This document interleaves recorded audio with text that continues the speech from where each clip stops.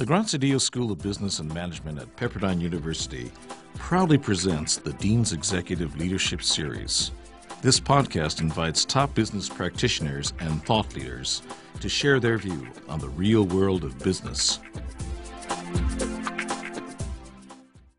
Well, thank you so much for sharing. Really meaningful, and it's interesting because the university's mission talks about preparing students for lives of purpose, service, and leadership, and I think your remarks tonight certainly connect very deeply with that mission, and we really appreciate you being here and sharing with us. I think I'm going to go straight to questions from the audience because I know a lot of you would like to ask questions, and there's the first hand right there. I got to interview him earlier on a podcast, so I had that privilege already, so I'll let the audience do it now. My name is Alex Brugge. I'm a full-time student here in the MBA program. Thanks, Jordan. Anyway, so everybody can hear. My name is Alex Brugge. I'm a second-year student here at the full-time program. My dad passed away earlier this year, and you were his favorite player, so it's an honor and a privilege.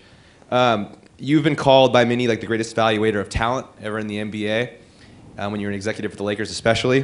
So I want to know how that talent came about, how you kind of got that ability, and how that's changed now with technology coming into the analytics portion of a talent evaluation now in the NBA.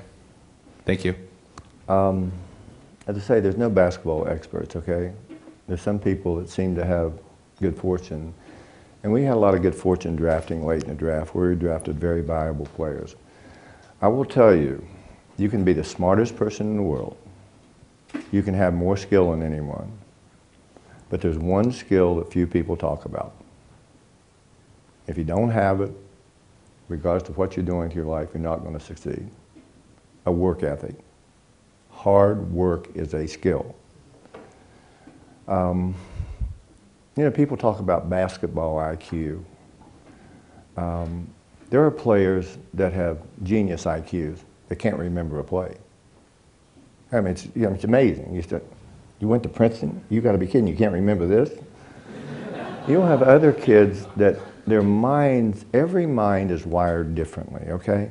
Why do we all have different interests, okay? Why are certain things capture our imagination? I can see movies. I saw a movie one, The King's Speech, one of the greatest movies I've ever seen, okay?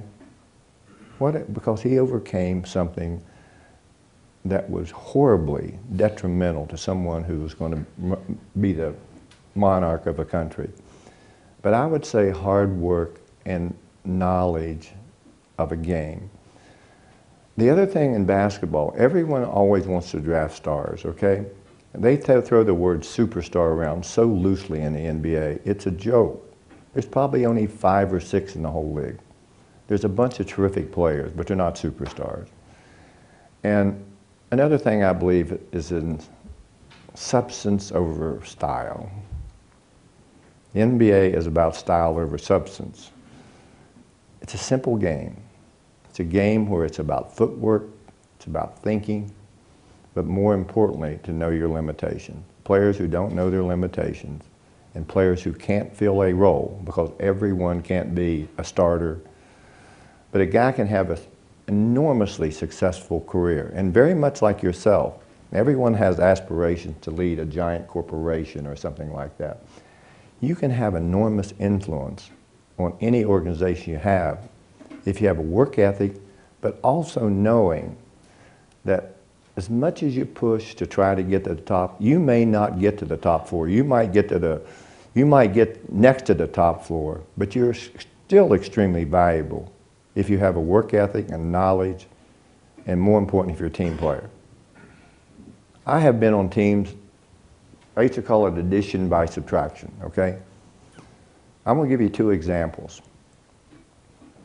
We traded a very unpopular trade that I made, okay? It turned out great. We traded Norm Nixon, we just won a championship, for an undrafted rookie who was Byron Scott, okay? Boy, oh boy, Jack Nicholson, who obviously loved the Lakers, he wore black. And I said to him, no, he wore black for 3 games. I said to him, what the hell is this all about? He said, that's the dumbest trade I've ever seen. I said, just wait and see. Just wait and see. So he really asked me, why did you make that trade? I don't call Irvin Johnson, I don't call him Magic Johnson, okay? I call him Irvin. I said, let me ask you a question, Jack. I said, do you like Irvin Johnson or do you like Magic Johnson? He said, I like Magic Johnson. Well, I said, he will be Magic Johnson every night because he's going to have the ball in his hands. Without the ball in his hands, he was Irvin Johnson. But with the ball in his hands, incredible leader. Great. Inspiring to watch play. That was one of them. Another one was Houston beat us in 84 in the playoff. And the owner of the team then was Jerry Buss was the owner of the team. And of course, Magic Johnson and him were very close. And too close, as a matter of fact. And so I get a call and from Dr. Buss and said to me, we just made a trade. I said, oh, really? I said, tell me about this trade. He said, we're going to trade James Worthy for Mark Aguirre and Roy Tarpley. I said, what? He got real quiet. Now, he owns a team, and he's the boss. And I said to him, we can't do this. I said, you're going to take a kid that's going to be out of basketball because he's got a terrible drug problem. He's going to be out of basketball any day now. And Roy Tarpley was a player, and he's now clean and sober. And he was a very good player. He was big. Houston, Pat Riley's headlines in the newspaper, we have to get big. I said, no, we don't have to get big. I said, we have to go back and play the way we know how to play. We can't walk the ball for it. We've got to run the ball for it. And so in the course of this conversation, he had made a trade with Dallas for these two players. And the owner of the Mavericks then was a very religious man, okay? Now, for you ladies and some of you gentlemen, I don't know if you've ever been in the locker room before, but the language is not always pure there, okay? So after I told Jerry Buss, I said, I'm not working here anymore. I said, this is your baby, I'm done. Called me back, he said, we shouldn't do this trade. And I said, no, we should not do this trade. He said, you call Mr. Carter. So I called Mr. Carter. And Mr. Carter, he's a very nice man, and we get in this conversation. I can't believe that you guys, Jerry told me we're going to do this. So I said, Mr. Carter, I said, we're not doing it. We've changed our mind. And then he really started to pontificate about ethics and stuff. And my language wasn't very good, okay? And so I hung the phone up quietly on Mr. Carter after I said what I had said. Well, by not making that trade, we won 3 straight championships, okay? But again, you're going to be thrust in a position, all of you are going to be thrust in a position where you have to make a tough change. And do you have the nerve to do it? If it doesn't work, are you going to blame someone else? I tell you, everything bad that happened with us, I took the blame for it. Everything good, someone else got the credit. Because some people are afraid to be criticized. I'm not. I'm not. I'm too stubborn, too crazy. But I think that all of this stuff put together, another crisis we had, sort of a crisis. We had a young man by the name of Kobe Bryant, all right? And we had a player by the name of Eddie Jones who made the All-Star team. Addition by subtraction. We traded him. Everyone was incensed that we had traded an All-Star player. We knew what we had with Kobe Bryant. One of the best trades we ever made because he needed to play. He needed to play. And it's worked out handsomely for us. All things don't work out. You know, I say, you know what the worst thing in the world is? Let me tell you what the worst thing in the world is. The worst thing in the world is to draft a player and he's sitting over on the bench and don't get in the game. He's over there looking around the crowd and getting fat. That's the worst feeling in the world, okay? That is the worst. And you're saying to yourself, God, I don't want to wish him any bad luck, but I hope I don't see him tomorrow. Did Jack Nicholson ever acknowledge that that was a good decision or not? Oh yeah. He said it was a good deal. And what's really funny, there were like the 3 amigos on the Lakers team were Nixon, Johnson, and Cooper. The three amigos became Scott, Cooper, and Johnson, and to this day, they are really close, even to this day. But he was one of the great kids, and he let Magic Johnson be Magic Johnson instead of Irvin. That's great. Yes, right here. My name's Jan Gray, and hi, Jan Charles Gray, and I taught in the early 80s at the business school, and then I'm in PK 69. I was really, I thought your presentation was really fabulous, and I'm going to read those books. I wrote them all down, so I know they're good recommendations. But I live in the Hollywood Hills, and I was driving over here, and unfortunately it takes about an hour and 45 minutes. So I printed out your biography on Wikipedia. It's like 22 pages or something. So like in about page 11 or 12, it talked about some of the time, and I think it might have been when Wilt Chamberlain joined the team, and there was a lot of acrimony, in the locker room and out of the locker room. And I wondered how you used those, or was that part of the honing of your skills in dealing with that particular issue when it was, which is probably, I don't know, 1970, 71, 72, something. Stone Ages, whenever it was. Yeah. It's only yesterday for me. Listen, there wasn't a teammate I played with I didn't like. Not one. I didn't look at him as someone who was threatening to me. But if a guy had a horrible attitude, I didn't want him on the team, I'll be honest with you. I didn't want him on the team.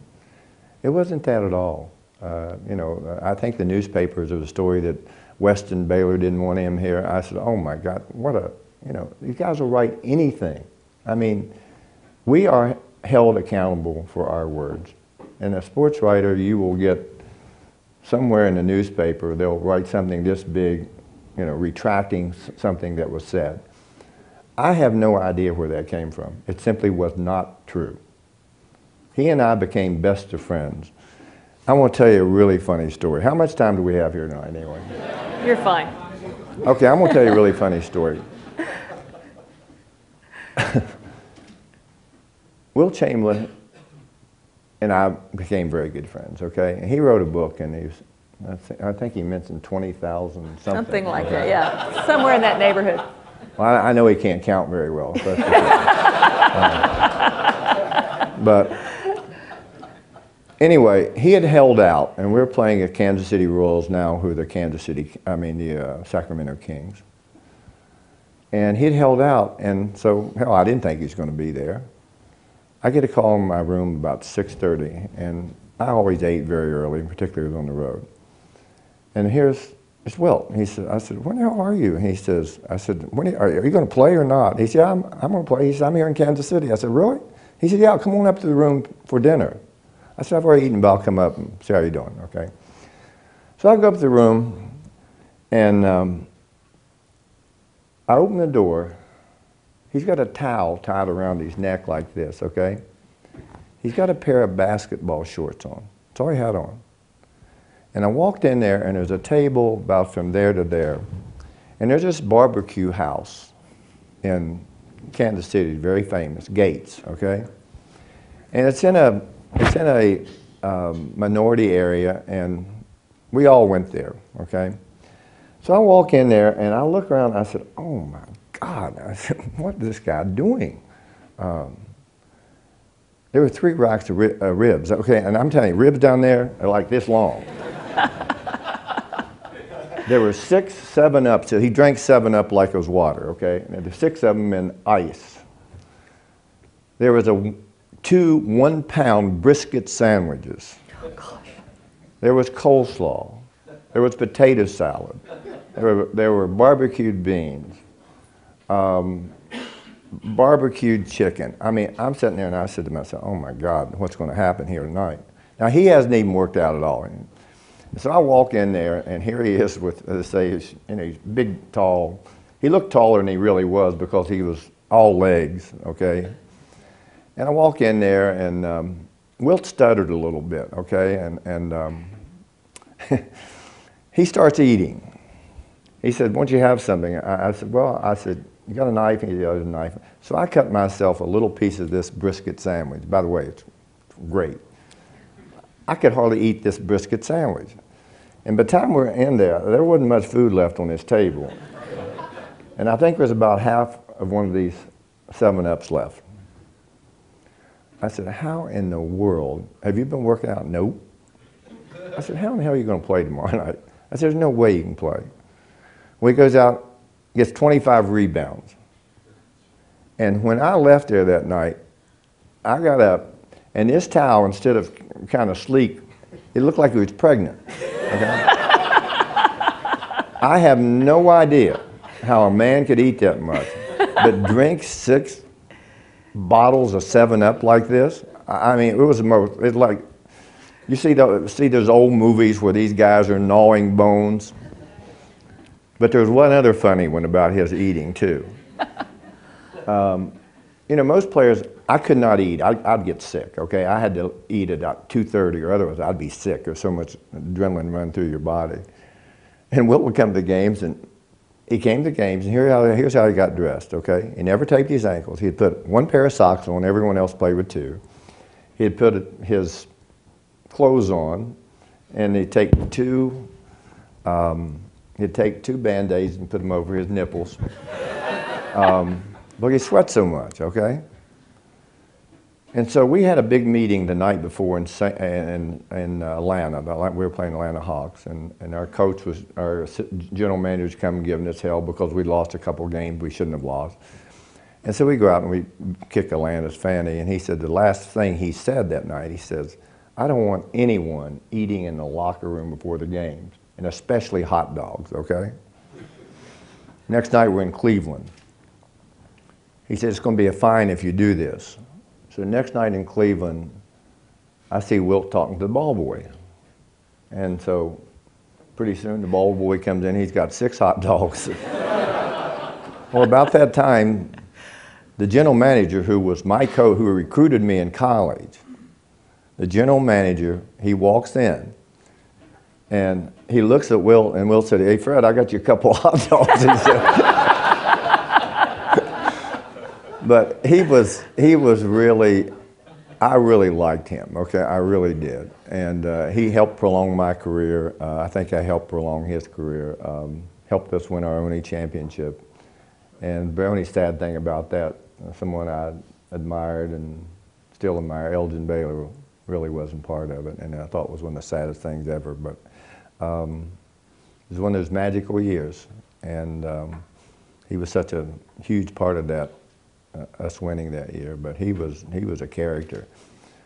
There's nothing he did. He knew the name of the guy, the Tomb of the Unknown Soldier. He knew the guy's name. I promise you. I mean, he knew everything. He thought he did. He once said he drove from New York City to San Francisco in 23 hours. So he knew he exaggerates a lot. Elvin's got a question back here. Hi, Jerry again. Hi there. I was really moved by your speech tonight.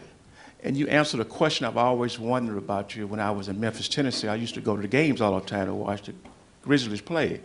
I sat in the box right there with the mirror, and you sat right next to us in the next box. And I always asked the question, I would say, why would he sit by himself and talk to anybody, and then just before the game is over, you would leave? And I thought you was just want to be by yourself. You answered that question now. Now I understand why you left. You were shy. You were shy. I was what? Shy. Shy. I shy. can still be shy, believe it or not. But I just want you You answer wouldn't that think it, question. but I still can be. Yeah, because I used to watch you all. We sat next to each other, right in the mayor's box. You sat right next to us. Now You know why? One of the reasons I stopped working Thank for you. the Lakers. This is pretty interesting. We had the best teams in the league by far. I couldn't even stand to watch us play. I thought somebody was going to get hurt. I'd go to the damn movies. Somebody'd see me in a movie. What are you doing? Well, I taped the game. I'll watch it. You know, the crown jewel for every team is to win an NBA championship. We're playing the Indiana Pacers in the year 2000. It was my last year at the Lakers. This is when I knew I'd had enough. And we have 2 games on our home court. And I know we're going to win. And so you'd think I'd want to be there. Where was I? I was in San Luis Obispo. I drove up there, and I had a friend of mine at the game. I said, call me if it's good news, okay? He called me, and he says, it's real good news. And so that's how much I enjoyed basketball. But actually, I had to be hospitalized 2 or 3 times for exhaustion. Not a lot of fun. The thing that brought me the most joy in my life obviously brought me the most pain. And I know it's pretty crazy, but I am crazy. Now, earlier you had shared about your transition to the Grizzlies and how significant that experience was for you. I would love for you to share that with the crowd and why that was such a significant achievement for you. Well, you know, I think working in a big market, you know, there's a lot more cachet and obviously greater financial resources to get things accomplished. And I'd always wanted to work for a team that had no success, none, and where everyone says you can't do anything.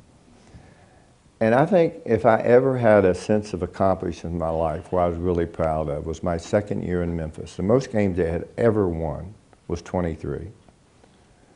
And going to Memphis was, somebody said, oh, it's going to be difficult for you, used to Los Angeles. Hell, I'm a West Virginia boy. I'm not a Los Angeles boy.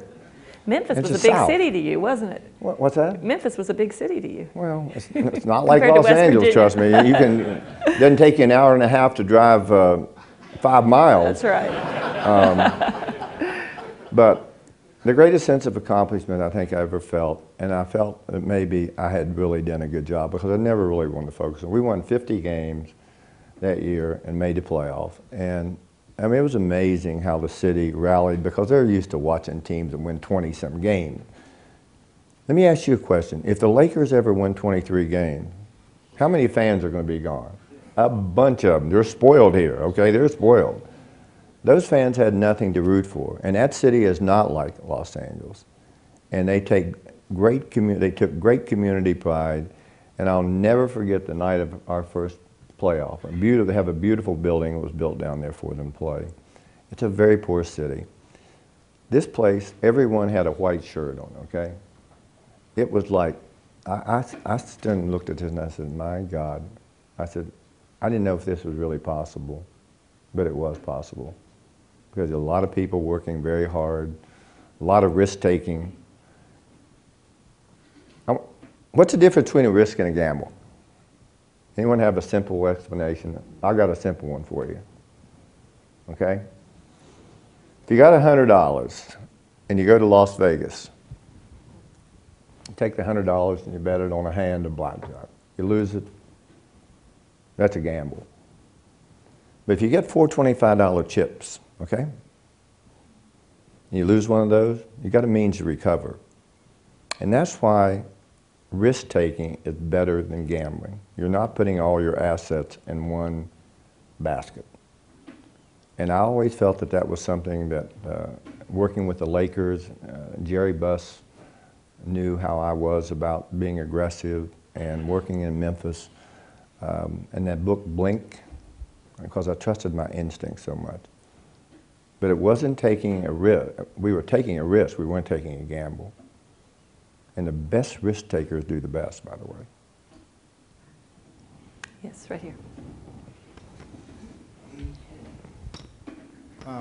I believe that sadness is an asset, and I wonder when you realize that for yourself. Say that, ask the question again. I believe that sadness is an asset. Sadness? Sadness. Sadness is an asset. And when did you realize that for yourself? Well, my wife, in this book that I wrote, said she said, I'm the saddest person she's ever been around, okay? I don't know if that's quite right, but I am my own worst critic. I expect way too much out of myself, and I expect everyone to have the same work ethic and care as much as I care. But it's all about winning. It's all about giving your best. And in putting so much pressure on yourself, if we lost a game when I was playing, I mean, I had a lot of huge scoring nights, a lot of huge scoring. I had a lot of nights when I could have scored 60 points, but we didn't do it then. And I had a lot of nights when I scored 50 points. But if we lost, I blame it. It was my fault. It was my fault.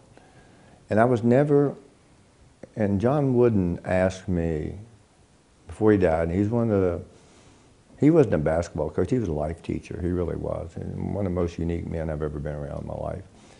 And we were talking about it. He said, why were you always so hard on yourself? He said, did you take the credit when you won? I said, absolutely not. He said, why should you take the credit when you lost? I said, because I was good enough to control the games, and I didn't do enough to help our team win. And I've always been that way, and it's a horrible way to live a life. It really is a horrible way. But it's what drives me, it's what keeps me competitive, it's what keeps me going. And you know, everyone wants to be happy. I'm not a happy person all the time. And I will tell you, there's something in my life that I have battled all my life, depression. It's the worst thing in the world. And, but I think it's made me a tougher, better person because I know how to get through it. I do know how to get through it.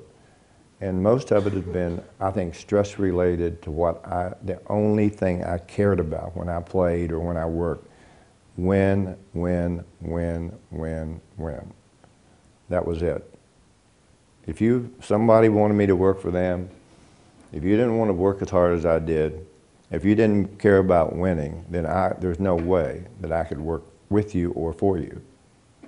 But I was just so driven, and I'm still driven, but not to the extent I was before. Let's go back here. Yeah. Probably do one more question after No, this. this lady asked a question. Yeah, start here, and then we'll come back here. Yeah, go ahead. Would you say you faced tougher challenges during your years as a player or as an executive? Say that again? Would you say you faced tougher challenges during your years as an NBA player or as an executive working for a certain team? That's a good question, a very good question. You know, I didn't feel any challenges as players because I made the All-Pro team every year. So I know I was one of the 5 best players in the league. I knew it.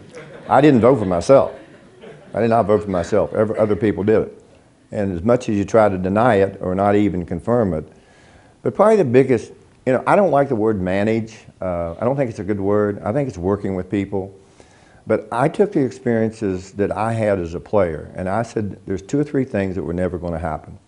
There was never going to be a player that was going to be underpaid on our team. Never. If anything, he was going to be overpaid. He was going to be treated like a human being. And if he had to be traded, I was going to tell him he got traded. It wasn't because he was a horse's buying, because we wouldn't have one on our team anyway. But I just saw this stuff happen when I was a player, and we had no rights. I mean, one year I led the league in scoring. I was second in assists.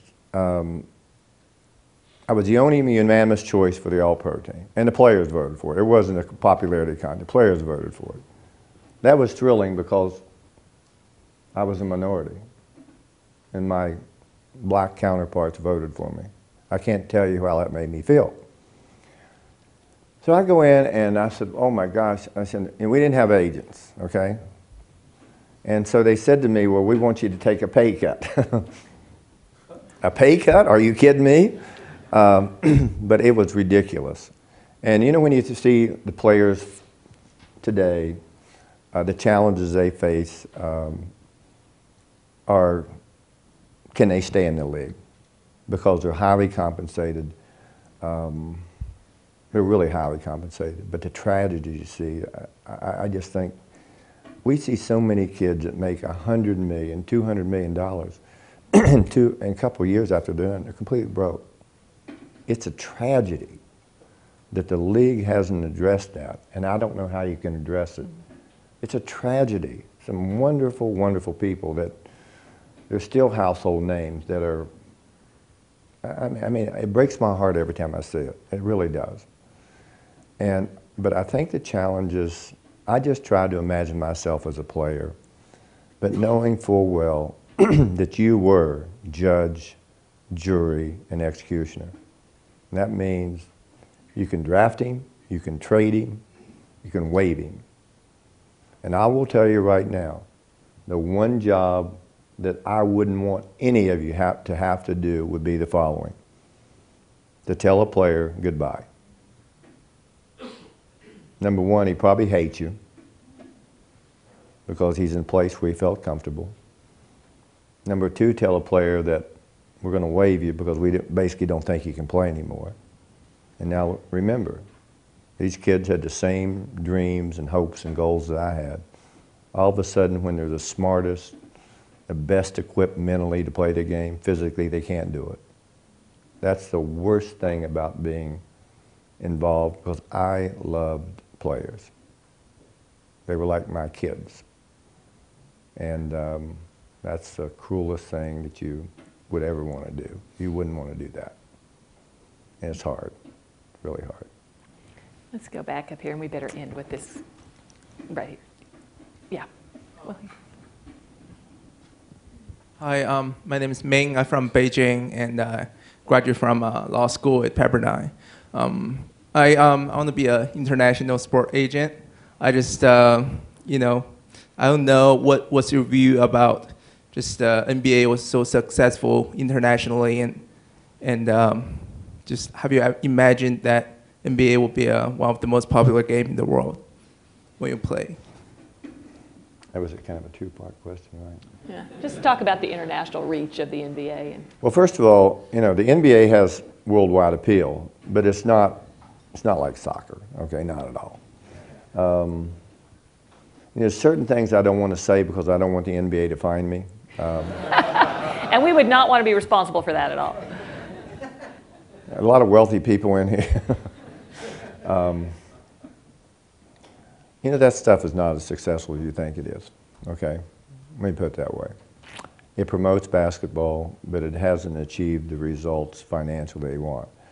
The biggest market really now is China. China solely. You know, they talk about expanding and having basketball in Europe. The best basketball played in Europe is played in Spain. At one time it was Italy, but Spain has the best basketball. Have some terrific young players. Argentina had a great program for a while, great. You wouldn't, one time there were 5 Argentina kids playing in the NBA. They were all first-round draft picks.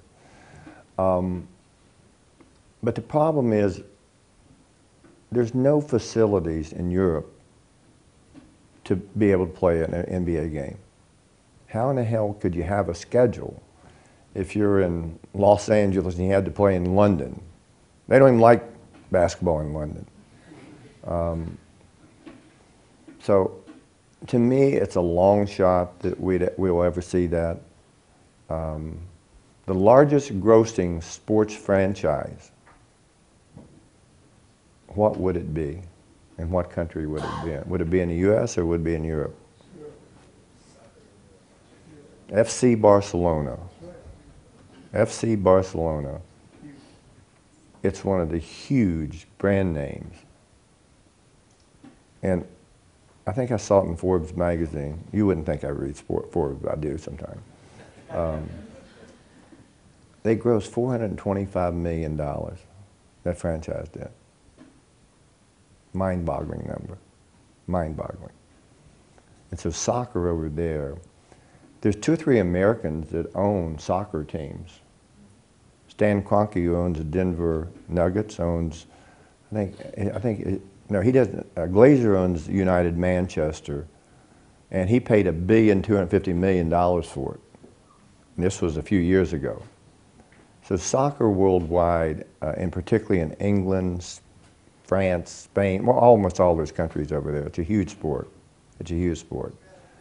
And they, I mean, one of the greatest experiences that I would wish that everyone could do is to go to a European basketball game. Amazing. Well, it's amazing what they do over there. I mean, these people are marching around. Everyone here over here sits in their seats and they'll get up for their great play. They're beating drums and chanting the whole damn game. And if their team gets beat, they stay there the whole week. Obviously, they're drinking a lot. I was at a game in Greece one time, and I got there early because there was a doubleheader, and it's about an 18,000 arena. And I get there early, and I get in my seat, and people will just come in, and they'll sit in the seat there, and some guy will come up, and you're sitting in my seat. Well, you go sit over there. And It is the most unbelievable thing you have ever seen, and it's thrilling. The noise, the passion.